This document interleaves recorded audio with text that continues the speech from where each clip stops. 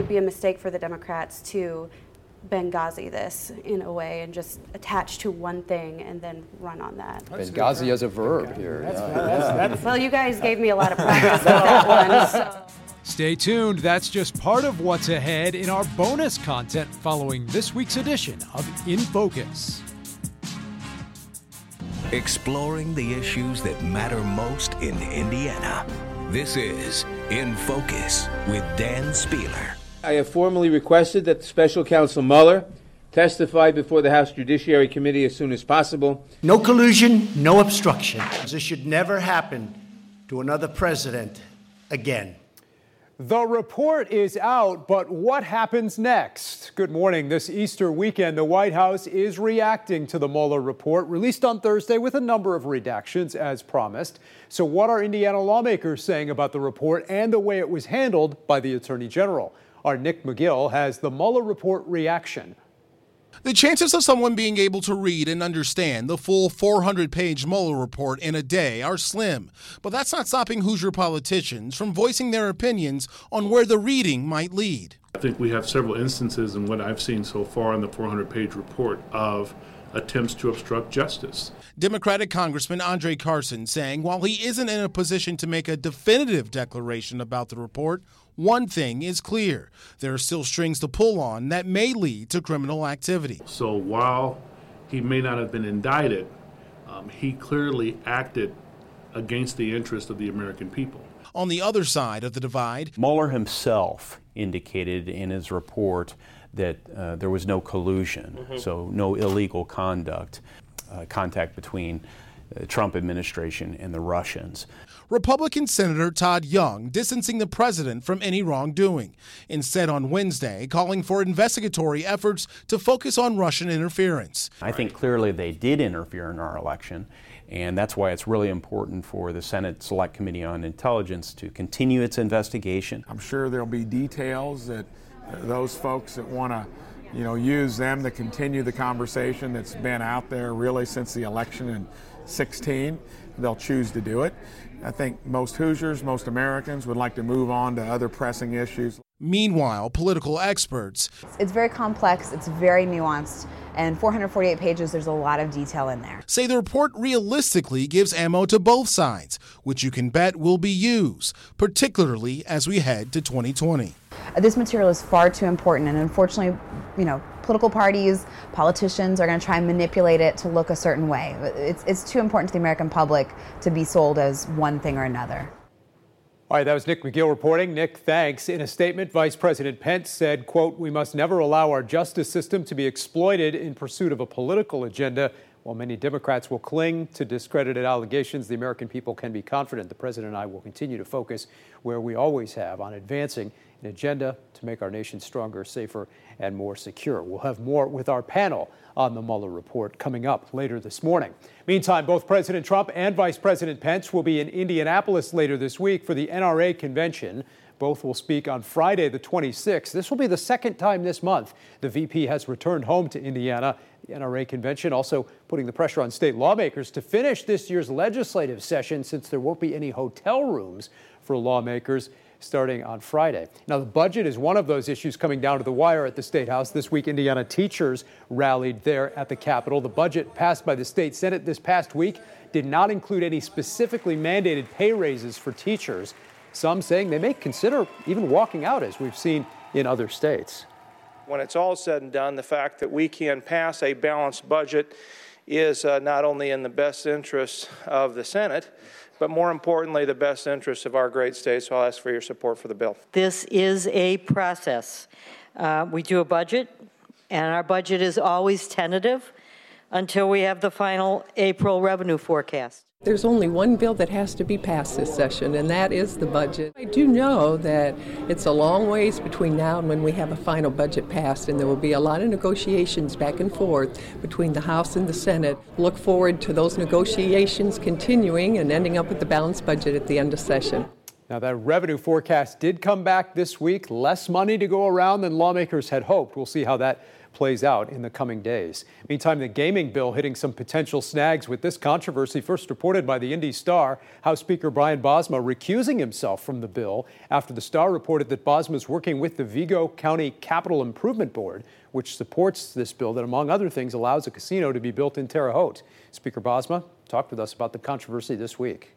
I'm neither advocating for or against the bill. It's been publicized that I do have a client that was actually mentioned in the bill, unbeknownst to me, until halfway through the session. Now, in a statement, Indiana Democrats said, quote, the culture of corruption runs deep at the State House, apparently all the way up to the Speaker. Hoosier taxpayers, they say, are sick and tired of the perception that state government is for sale. More on that story later as well. Now to the campaign trail. And this past week, a crowded race for president got even more crowded, with an Indiana mayor taking the race by storm. We were there last weekend as Pete Buttigieg made it official. I'm a proud son of South Bend, Indiana, and I am running for president of the United States. It's the mayor's big moment. Now Pete Buttigieg is on the national stage, the military veteran running for president in a crowded Democratic field. I recognize the audacity of doing this as a Midwestern millennial mayor. More than a little bold, at age 37, to seek the highest office in the land. He's been a really hot phenom on the trail recently. Adam Wren is a contributing editor at Politico and a panelist on In Focus. There's some question is whether he'll be overexposed. It's 11 months before any votes are cast. At a certain point, you wonder when other 2020 Democrats are going to turn their fire on him. In recent days, the openly gay mayor has been at odds with Vice President Pence on the topic of marriage and faith. And while Buttigieg was at times critical of President Trump in his remarks, he did not mention the vice president. The Indiana GOP calling out the mayor for that controversy and even for using the Studebaker facility as a backdrop. We just thought it was ironic that Mayor Pete has chosen a venue, the Studebaker building, that is solely made possible by the fact that Vice President Pence, while governor, had the Regional Cities Initiative and put the money into that region.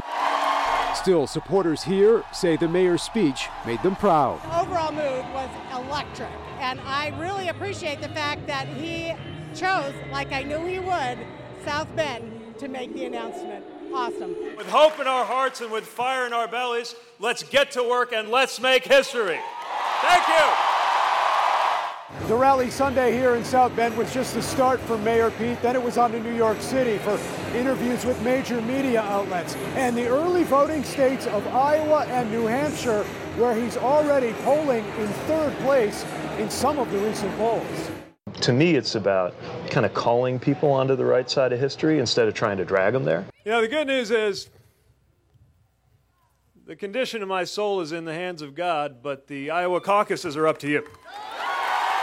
The gentleman today that stood up and was very passionate about his beliefs on religion, obviously different from your own. You're going to encounter more of that as you're out on the trail. How do you feel about what happened here today? Well, it's part of politics. I think it goes best if we can communicate our disagreements respectfully.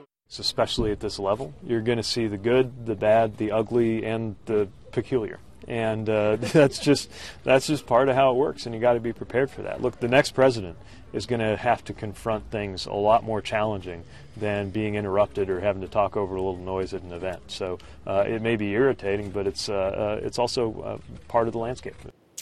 Now, the mayor will be back in New Hampshire tomorrow night for a town hall, but not before attending Dingus Day festivities tomorrow morning in South Bend, a tradition the day after Easter that often involves a lot of politics as well. Up next, back to the Mueller report and what it means for President Trump. Our panel joins us next to discuss the report's findings. And later, the mayor of Carmel taking on his opponent and responding to bribery allegations in a debate this past week.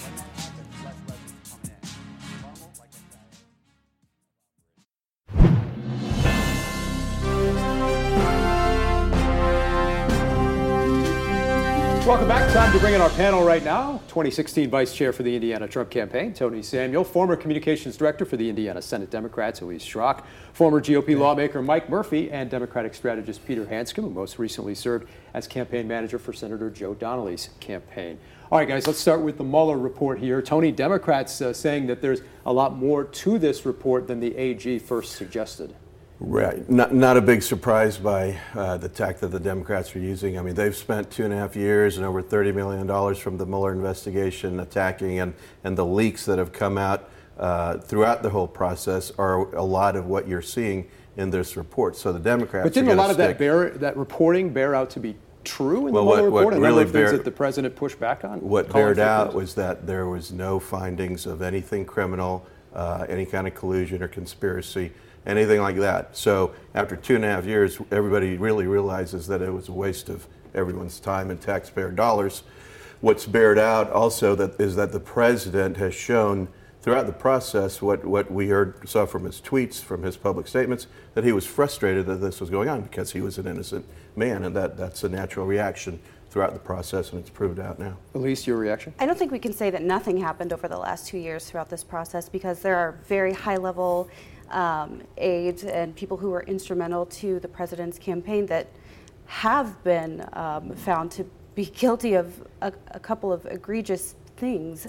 So to say that nothing's happened and this was all worthless over the last 2 years, I don't think that's the case, because it's borne fruit that's not been great for the Trump campaign as a whole. Mike, is this one of those things people's opinions were already baked in and they view well, this they're report already how baked they in. already That to view come the down president? somewhere in the middle between these two. I would suggest that it is good news for the president, probably the best news he's heard in his 2 years as president.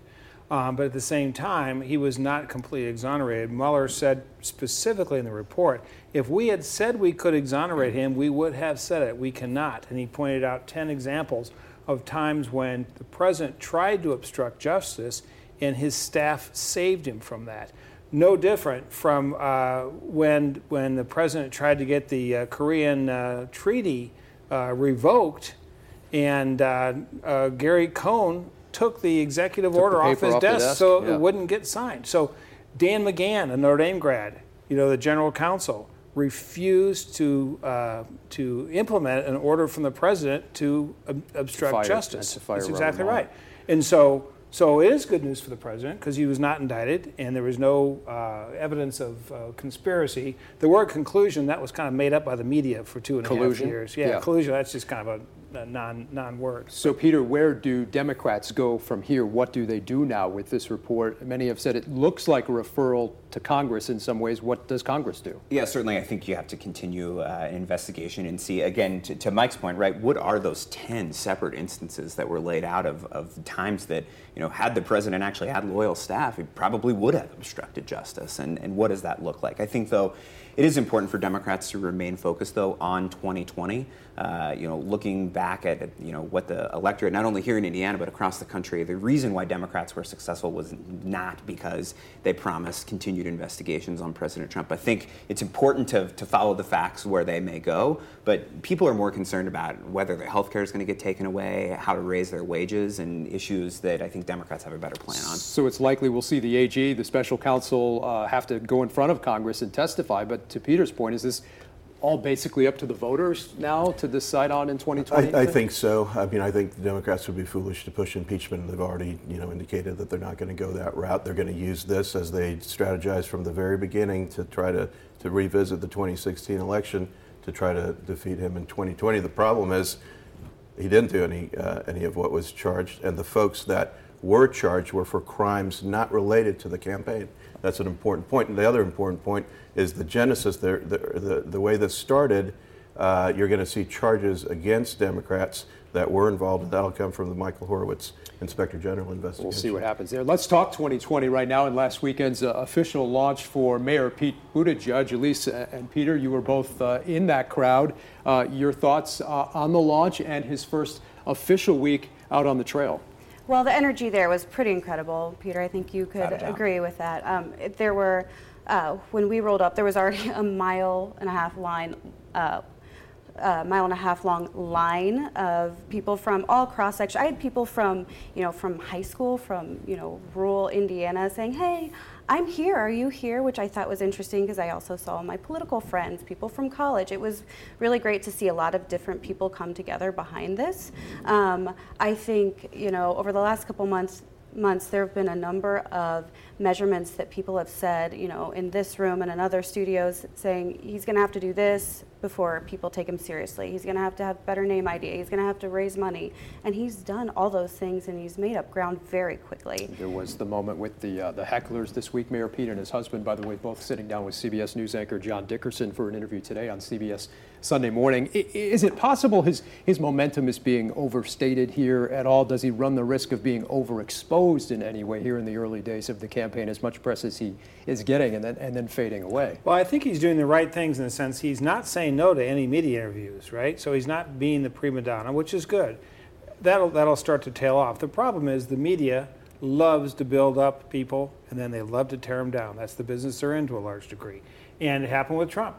Trump was a product of, believe it or not, CNN's 24-hour coverage. And then when they decided they were tired of him and they could make more money and more clicks off of tearing him down, they started tearing him down. So that's the phenomenon he's going to have to be careful not to get caught up in, because there will be scrutiny. It just hasn't happened yet. Peter, I was watching your... Oh, sorry, go ahead. I was just going to say, I do agree with you to some extent, but I do think there's a difference between how President Trump and Pete Buttigieg deliver themselves in media scenarios. I also think the key word there is President Trump, right? Donald Trump used the media in an effective way and became the president. And I think Pete Buttigieg is doing the exact same thing of granting access, right? Bringing people in and giving them a behind-the-scenes story of not only who he is, how he has governed, and his plans for the country. I was watching your former boss, Senator Donnelly, pretty closely in that speech as well, because he's in an interesting position, not endorsing at this point, but he wanted to be there to support him. And obviously a lot of Democrats looking at next week, perhaps Joe Biden now may announce he still leads most of the polls by a pretty wide margin. Where does that put someone like Senator Donnelly, who might be inclined to support a party standard bearer like Joe Biden? Yeah, certainly. I think, half of the folks who are running for president right now on the Democratic side used to be Senator Donnelly's colleagues in the Senate. Also on the flip side of that, Pete Buttigieg has gone to lawnmower races in the old 2nd District with Senator Donnelly's son and, campaigned on his behalf aggressively in past elections. So I think you can expect Joe to not make any kind of early endorsements. He'll sit back and watch the field like the rest of us. And I know you're keeping count. What about 20 candidates here already? 2022, 24, I think it's up to now, or when Biden enters the race. And that will put a stop to the huge media exposure that Pete Buttigieg has successfully gotten for himself. But it won't be so much that the CNNs of the world will knock down Mayor Pete, but it'll be the other candidates that start to do so, because that national media is more on the Democrat side. So they won't hit him as much as they've hit Trump. Let's also talk about the final week of the session here at the State House. Lots to discuss: the budget talks, the teacher pay issue, this latest casino controversy with the speaker now recusing himself from that gaming bill. What stood out to you this week, Elise? I definitely think we saw the budget forecast come down. We saw a number of amendments offered to the budget that did include raises for teachers that were struck down. I think that's unfortunate. At the beginning of the legislative session, there seemed to be more of a consensus around giving teachers some type of raise, and I think it was from both sides of the aisle. There was some discussion about moving in that direction. The revenue forecast came out. While we are down around, I think, $100 million, it's not that different from where it was in December, so I don't know why things What impact will that have, Mike, quickly here before they reach a budget budget deal? It could have an impact on everything, but on the other side, you've got gambling, which will really dominate the next week, and you could be getting a $50 million plus license fee out of somebody for the Terre Haute license. Right. So they can always find the money. The Bosma recusal, I want to be clear, he did follow the law when he recused himself. That's what he so said. I don't think he deserves some of the hits he's getting this week. Okay, well, real quick, we want to tell you as well, lawmakers are discussing a couple of gun-related issues here in the final days of session, including one that's worth discussing here on this Easter Sunday as a lot of people head off to church. It is already legal to carry at church if the church allows you to. Now lawmakers also looking to expand that to include churches that happen to have a school or daycare on property. And like most gun-related legislation, it has been met with some controversy. There's no evidence to suggest that civilians carrying guns inside churches is a sound public safety practice. With what we've seen not only in the United States but around the world and attacks on religious institutions, administrators, pastors, congregations want to have the ability to protect themselves against those kinds of attacks. It's currently in a conference committee, so it could still go either way here in the final days. You can watch more of my special report on that topic on Fox 59 News at 10 this coming Thursday, which happens to be the first day of the NRA convention right here in Indy. All right, up next, taking a look at some local races ahead of next month's May primaries. Stick around. 2 weeks from Tuesday, it's the May primary, and in many Indiana cities, that also means the mayoral primary. In Carmel, 2 Republican candidates squared off in a debate this past week, with Mayor Jim Brainerd addressing recent allegations that his team bribed opponent Fred Glynn to get out of the race. I've talked to my campaign workers. No one in that campaign offered any campaign money to Mr. Glynn not to run. The purpose of that meeting, I'm told, was to show him the poll numbers and say, do you really want to do this? We're way, way ahead. The person that came to me with that now works for my opponent. He disclosed to somebody when he shouldn't have, because it was on a contract that he wasn't supposed to, that they're paying him $10,000 a month over a course of 4 months. I mean, I'm going to tell you that is an unheard of amount of money in a local campaign. So there's obviously something shady going on there. More on the Carmel mayor's race in the coming weeks. A lot of our panelists kind of snickering about the seating arrangement there with the big cushy chairs. Many times in cities like Carmel, it does come down to the Republican primary, so we'll be watching that race. Indianapolis, Lawrence, and Fishers all holding mayoral elections this year. Noblesville and Martinsville will each elect new mayors this year. Stick around. We're back with this week's winners and losers right after this. All right, time for winners and losers. Tony, you're up first. My winner is State Representative David Frizzell. He served in the legislature since 1992, just a man of faith and a great leader for the Indiana House of Representatives. Announced his retirement this week. Elise. Indiana Young Democrats, got to hold it down for my Young Dems, who just opened registration for the national convention that's coming in July. Really excited about the programming we're going to announce soon. All right, Mike. 2 winners. President Trump for surviving the week without any further damning allegations, and then Dan McGahn for saving Trump from himself. All right, Peter. I'll go out on a limb here, predict a Pacers victory in just a few short hours, keep the series alive. All right. Thank you all for joining us this week. Hope you have a great Easter Sunday. We'll see you again next Sunday in Focus.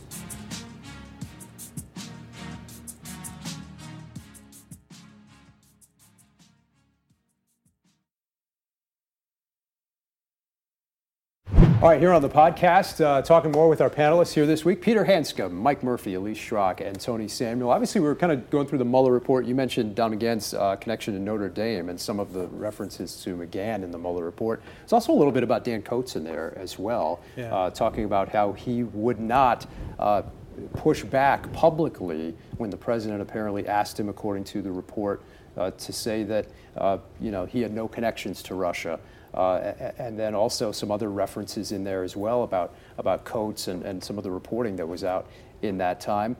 Just a lot of, because there are a lot of Indiana names in politics right now, it seems perhaps a lot of also Indiana references there in the Mueller report. And I think the Indiana-based, the Hoosier staffers in the White House actually performed well. They performed ethically, right? They did not break the law. They stopped the president from breaking the law. Now, the whole thing comes down to intent, as Mueller said in the report, and they were not able to show that there was criminal intent for obstruction of justice. There were just 10 instances where, boy, he was pushing hard, right, and people refused. Now, is that the case?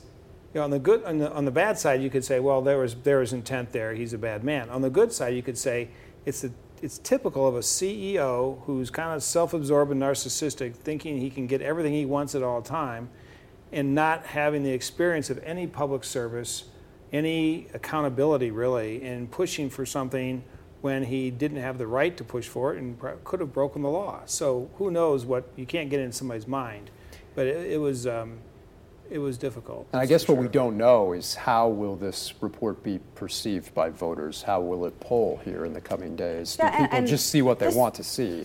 To be honest, this report, I think you all have been correct when you say there's something that everyone can take from this, right? But there's more to Donald Trump's record than just this report. There's also issues with the border, with how he's handled families coming across. I mean, I would hope that moving forward, Democrats work to obviously defeat him at the ballot box, and they do that not just by talking about the Mueller report, but talking about other problematic parts of his record, but also what they can put forward as an alternative solution. I think we have some good ones. You've mentioned them as well, Peter. I think it would be a mistake for the Democrats to Benghazi this in a way and just attach to one thing and then run on that. Benghazi as a verb here. Well, you guys gave me a lot of practice with that one, so. Don't join the national lexicon. Right. I just think that that the report is not going to have a big difference, make a big difference. The numbers didn't move one way or the other really over the course of the last 2 weeks or whenever it was. You don't unelect a president who has, and I'm not a big Trump fan, but I'll tell you that you don't unelect a president who has the lowest unemployment rate in 49 years, or the highest employment rate, which they kind of all go together. All the minorities, every category is at their highest employment rate ever. And people, this corny, but people do vote, with their wallet, their pocketbook. Do you think the dynamics would be different within the Republican Party in terms of sticking by Trump through all of these controversies if the economy weren't doing as well as it? Absolutely. Yeah. Sure. But I also think there are a lot of people who are one medical bill away from having financial disaster upon them. They're employed, but they may be working 2 or 3 jobs. Yeah, so for everyday people, those employment rates and those numbers just feel different. Yeah, there's a lot of people who see, right, watch the news and hear about the stock market, and that's the only place they're hearing about it, right? Their income has stayed stagnant, or maybe gone up less than the cost of living. And so I think those pocketbook issues, along with the cost of healthcare, the ability to keep healthcare, right, those were the driving issues in the ways that the Democrats took control back of Congress in 2018. I think, I would argue that's really where we should keep our focus moving into 2020, because the administration has shown that they're ready to double down on those incredibly unpopular policies and push them even more aggressively. Well, speaking of pocketbook issues, as it relates to the state of Indiana, we just got our revenue forecast here, and some of that revenue forecast said they were expecting the national economy to maybe tick back a little bit. Hard to say. We're not economic forecasters up here. Certainly Could that hurt the president going into 2020 if the economy does take a slight step back? I don't think it will. GDP growth has continued to be at the level that the president predicted, but nobody else did, in the 3.5, between 3 and 3.5. I think that's going to continue. I also have to disagree with Peter on wages. Wages have increased steadily every month over the last 2.5 so years that the president's been in, and the wage increase is higher, the highest that it's been in the last decade. You're hearing all kinds of stories about manufacturing coming back, about plants being opened, about people going back to work, about the middle class and the average manufacturing type of job, folks, those increasing. So I think the economy's strong all around, across every level, like Mike said, and that is going to be a driving force. But other driving forces are, look, we haven't been involved in any new wars. The public sees what the president's doing to try to keep North Korea checked and try to reach an agreement with them. All across different issues, he's winning and he's keeping his campaign pledges. So there's that. And then going back to the report, he acted, in my opinion, and I think in the general public's opinion, as a person that was innocent in the first place, was faced with this investigation based on false charges, and he being a person that wants to get things done and has an aggressive agenda, naturally is going to be frustrated throughout the process. But he kept moving forward and he kept getting things done. Obviously, a lot in that report that will continue to be parsed through.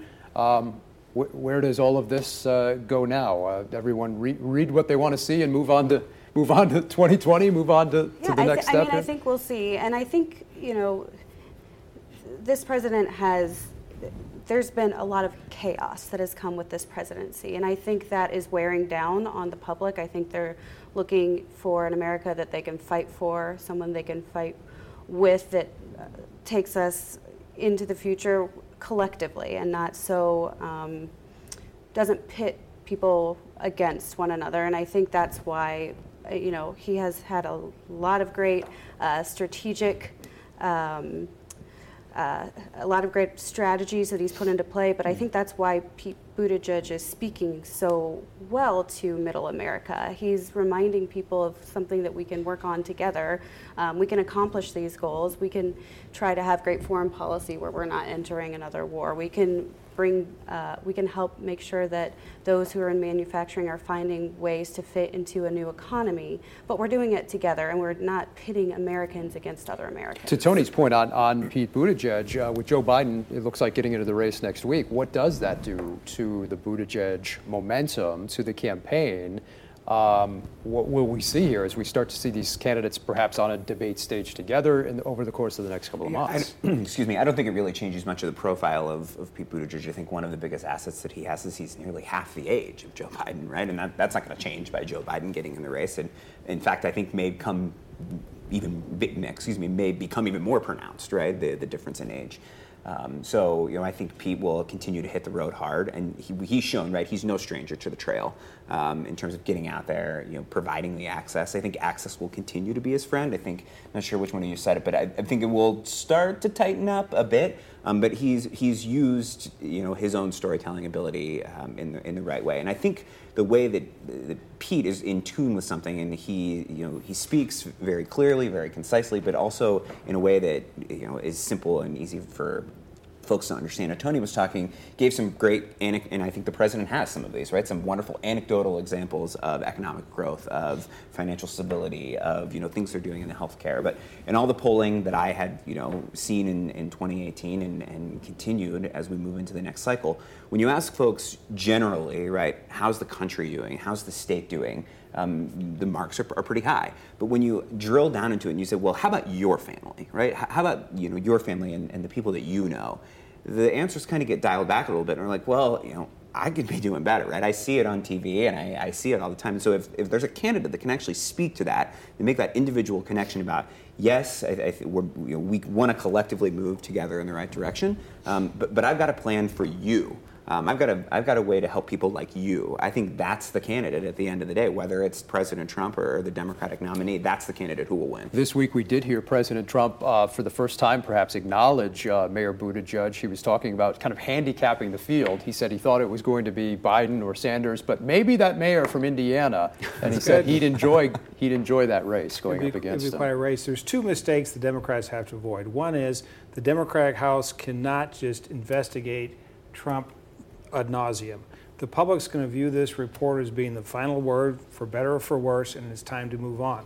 The other thing they have to avoid is continuing this circular firing squad they're starting to develop. That's how President Obama referred to it as well. Yeah, it's like what Buttigieg has been criticized now for 4 years ago, somewhere in maybe New Hampshire or somewhere, saying that all lives matter. And so now he's apologizing for saying it. Well, all lives do matter. I hate to break the news, but all lives matter.